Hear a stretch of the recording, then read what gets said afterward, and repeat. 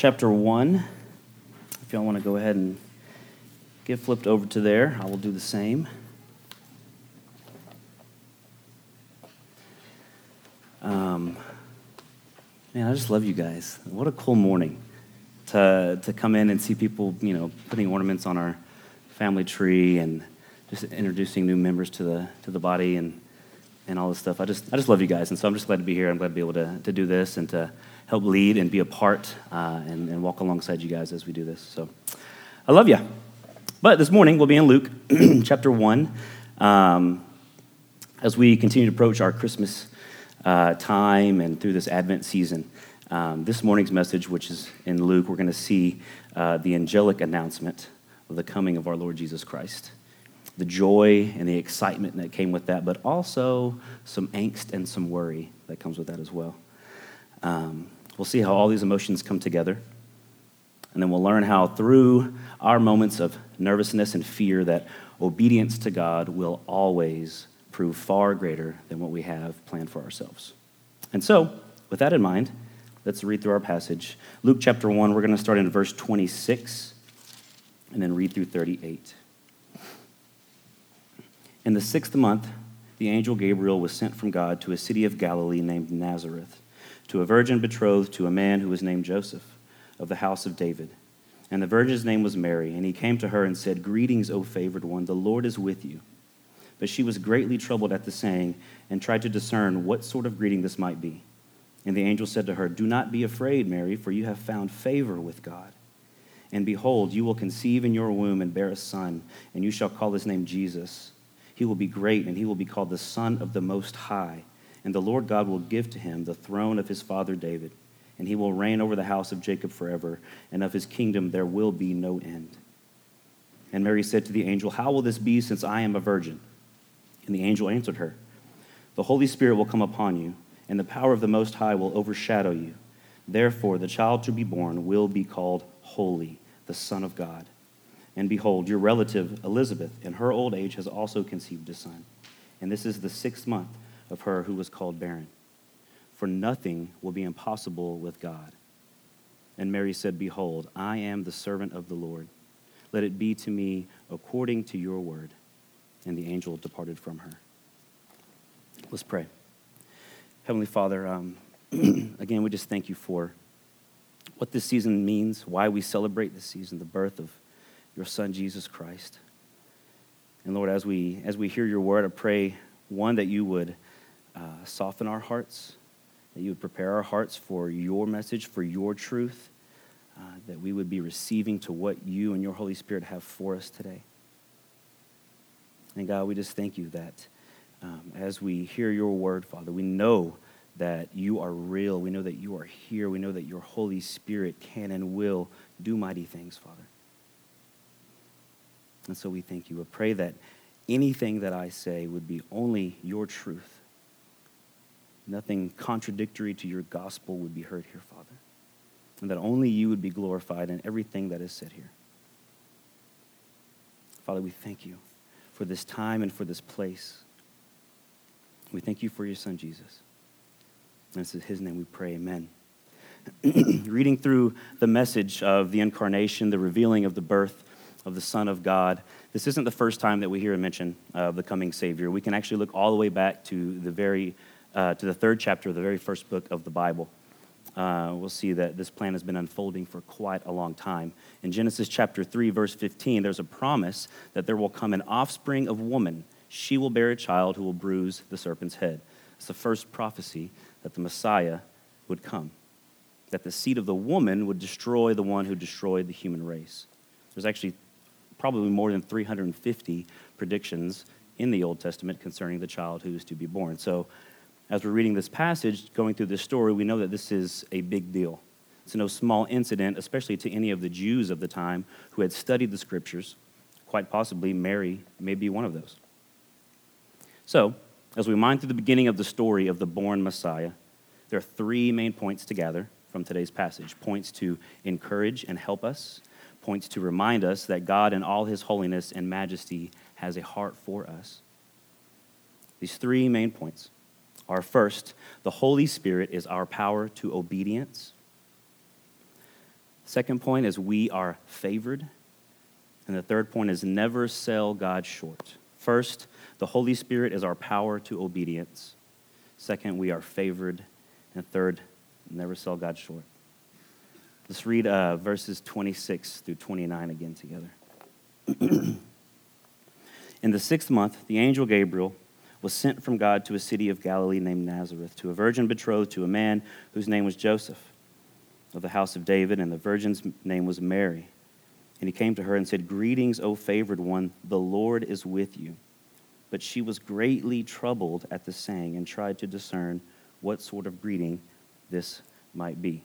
So God sends his angel Gabriel to Nazareth, to this little, most likely a very young girl, probably in her teens, quite possibly. Betrothals at that time started while the couple, especially the girl, was extremely young. It's just how the tradition was back then. And betrothal is a lot different. It was much more stringent and binding than what we consider engagement today. Once the couple was betrothed, it was as though they were essentially married in a legal sense, but with about a year of time between the betrothal and the consummation of the marriage.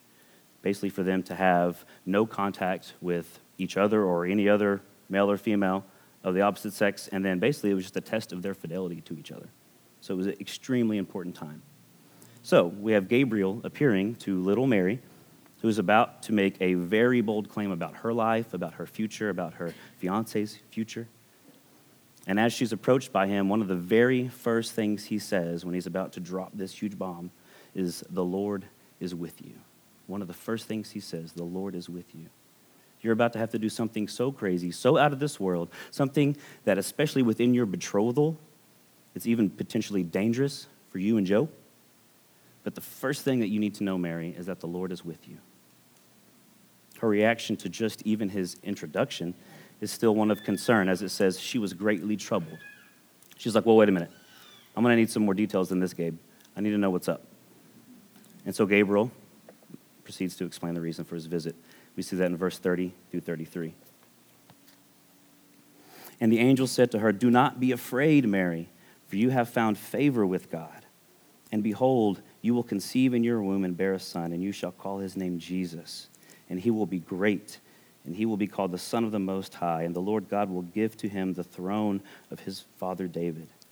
And he will reign over the house of Jacob forever, and of his kingdom there will be no end." So he lays it all out there on the line for her. She's going to bear a child, a son. He's going to be the Son of the Most High. His kingdom is never going to end. So here, little Mary, in the midst of her betrothal, in the most crucial time for her to be sexually pure and with no man at all, not even her betrothed husband, she's told she's going to have a son. Okay, Gabe, how about some more details? This doesn't even make sense. This is not possible. Verses 34 through 37. And Mary said to the angel, "How will this be, since I am a virgin?" And the angel said to her, "The Holy Spirit will come upon you, and the power of the Most High will overshadow you. Therefore, the child to be born will be called Holy, the Son of God." So he answers her. Mary, she needs to understand after what he says that this is not about what she can do, but this is about what God can do. The one thing that we need to hear from this passage, one thing that she needed to hear the most, is that God was not bound by her physical circumstances. God is not bound by our physical circumstances. And so when he answers her, he basically gives her a two-part answer. He explains that it's all through the Holy Spirit, the power of God, the power of the Most High. And everything that Gabriel says in this whole passage, he makes sure to direct the acknowledgement to God every time. He says, "Greetings, Mary, the Lord is with you. Don't be afraid, Mary, for you have found favor with God. The power of the Most High will overshadow you." This is all by and only by the power of God. And then he tosses in part two of the answer like, hey, if that's not enough to convince you, check out Rebecca. She is well beyond the age of having a child, yet here she is, baby belly and all. So with all that Gabriel has tossed onto Mary's plate and everything he has said, he makes clear that the Holy Spirit, the power of the Most High, is what is going to make this happen. And so even with the severity of repercussions from family, friends, and outsiders looking in on Mary and Joseph's betrothal, she is obedient. And we see that obedience in verse 38. And Mary said, "Behold, I am the servant of the Lord. Let it be to me according to your word." And the angel departed from her. Mary, the Lord is with you. Don't worry, don't freak out, don't run away. You can do this because the Lord is with you. In Acts chapter 2, verse 38, it says, "And Peter said to them, Repent and be baptized, every one of you, in the name of Jesus Christ for the forgiveness of your sins, and you will receive the gift of the Holy Spirit." Romans 8:26 says, "Likewise, the Spirit helps us in our weakness, for we do not know what to pray for as we ought. But the Spirit himself intercedes for us with groanings too deep for words." Believers, in our times of trials and fear, in times of wondering what God is actually doing with our lives, in our moments like Mary of, "Excuse me, Gabriel, come again?" Remember these words: the Lord is with you. The Lord is with you. And how do we know this to be true? That brings us to our second point. We are favored. In verse 28, where Gabriel says, "Greetings, O favored one, the Lord is with you," the phrase that's translated to what we read here as favored is only used one other time in all of the New Testament, in Ephesians 1, verse 6. And we'll read verses 5 and 6 together. "He predestined us for adoption to himself as sons through Jesus Christ, according to the purpose of his will, to the praise of his," and this is where we get that word favored, "glorious grace with which he has blessed us in the beloved." The grace which we have received through the giving of his Son, Jesus Christ. Not a grace that we went and got, and not a grace that we can earn. Favored means his unmerited grace, the undeserving grace that is free to anyone who believes. Ephesians 2, 1 through 5 says, "And you were dead in the trespasses and sins in which you once walked, following the course of this world, following the prince of the power of the air, the spirit that is now at work in the sons of disobedience, among whom we all once lived in the passions of our flesh, carrying out the desires of the body and the mind, and were by nature children of wrath, like the rest of mankind. But God, being rich in mercy, because of the great love with which he loved us, even when we were dead in our trespasses, made us alive together with Christ. By grace you have been saved." Acknowledging the beauty of our passage here in Luke and the excitement of seeing the favor that was bestowed upon Mary. If you are a believer of the gospel of Jesus Christ, if you are truly saved, O favored one, feel that same excitement for yourself. The only other place where we hear of this same favor is when we hear of it being bestowed upon believers by his glorious grace through his Son Jesus. Unmerited, free bestowal of grace, being transformed from eternal death because of our trespasses to being made alive with Christ. These sound fairly impossible, right? Well, point 3, never sell God short. Which sounds like common sense, right? I mean, come on, right? Well, in verse 30, the angel said to her, "Do not be afraid, Mary, for you have found favor with God." John 14, verse 27 says, "Peace I leave with you, my peace I give to you. Not as the world gives, do I give to you. Let not your hearts be troubled, neither let them be afraid." 1 Peter 5 says, "Humble yourselves, therefore, under the mighty hand of God, so that at the proper time he may exalt you, casting all your anxieties on him, because he cares for you." In our moments of fear, trembling, and worry, are we settling in on our own ability to handle our anxieties, or are we resting in the favor of grace that holds our troubled hearts and that begs for us to cast our despair to him? In those instances, never sell him short. In verse 34 of our passage, "And Mary said to the angel, 'How will this be since I am a virgin?'" Mary's going to have a baby, but she's still a virgin. Impossible. The baby, who's going to be Jesus, will live a life here on earth, and that life will be perfect and sinless. Impossible. Then Jesus is going to die and then rise from the dead 3 days after that. Impossible.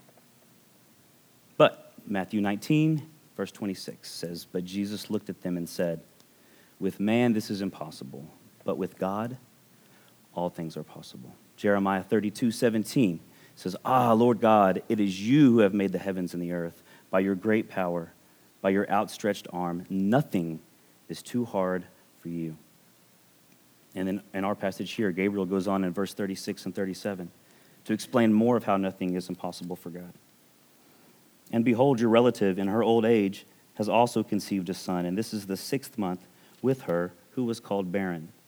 For nothing will be impossible with God." We must never sell God short.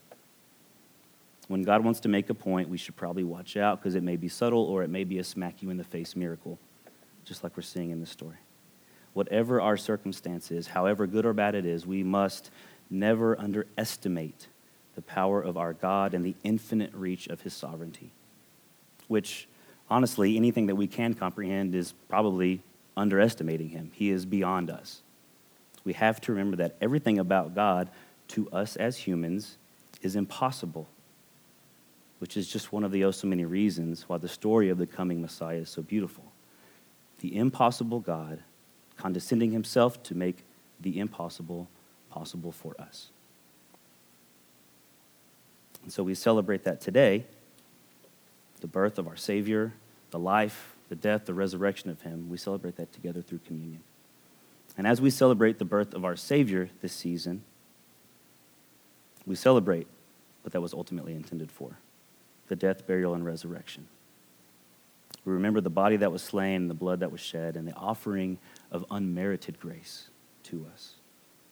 May we find such joy and comfort in his favor to us and in the impossibilities that our God makes possible, that we would relinquish ourselves to our Lord just as Mary did when she said, "Behold, I am the servant of the Lord. Let it be to me according to your word." So if you are a believer of this glorious grace, as we take communion, we invite you to the table. If you are an unbeliever or if you're an unrepentant sin, I would ask that you would remain in your seat, because God's word says that if you were to partake with us, that you would be eating and drinking in an unworthy manner, and I don't want that for you. If there's sin in your life that you are unrepentant of, I would plead with you now to turn from your sin at this moment. I pray that the wondrous grace and mercy of our God would draw you back to him now. And if you are an unbeliever, I pray that right now the impossible is happening in your heart. The impossible made possible by the only one who can. And that you would let the joy of knowing that you too can rest in the favor of the Lord lead you into the cover of his unmerited grace. As we partake of the Lord's Supper together, let this be our prayer this morning. Heavenly Father, thank you for your undeserved favor shown through your glorious grace, for your Holy Spirit that dwells within us, and for the beautiful truth of this season's celebrations, that is the birth of the Savior of the world. Help me to always submit to your will and to never sell you short, because nothing is impossible for you. In Jesus' name, amen. So let's take a moment together. Whatever the Holy Spirit has put on your heart, if you need to pray for a second, and then when you're ready, the elements are at the back of the room on the tables. Grab those, bring them back to your seat, and then we will all take those together.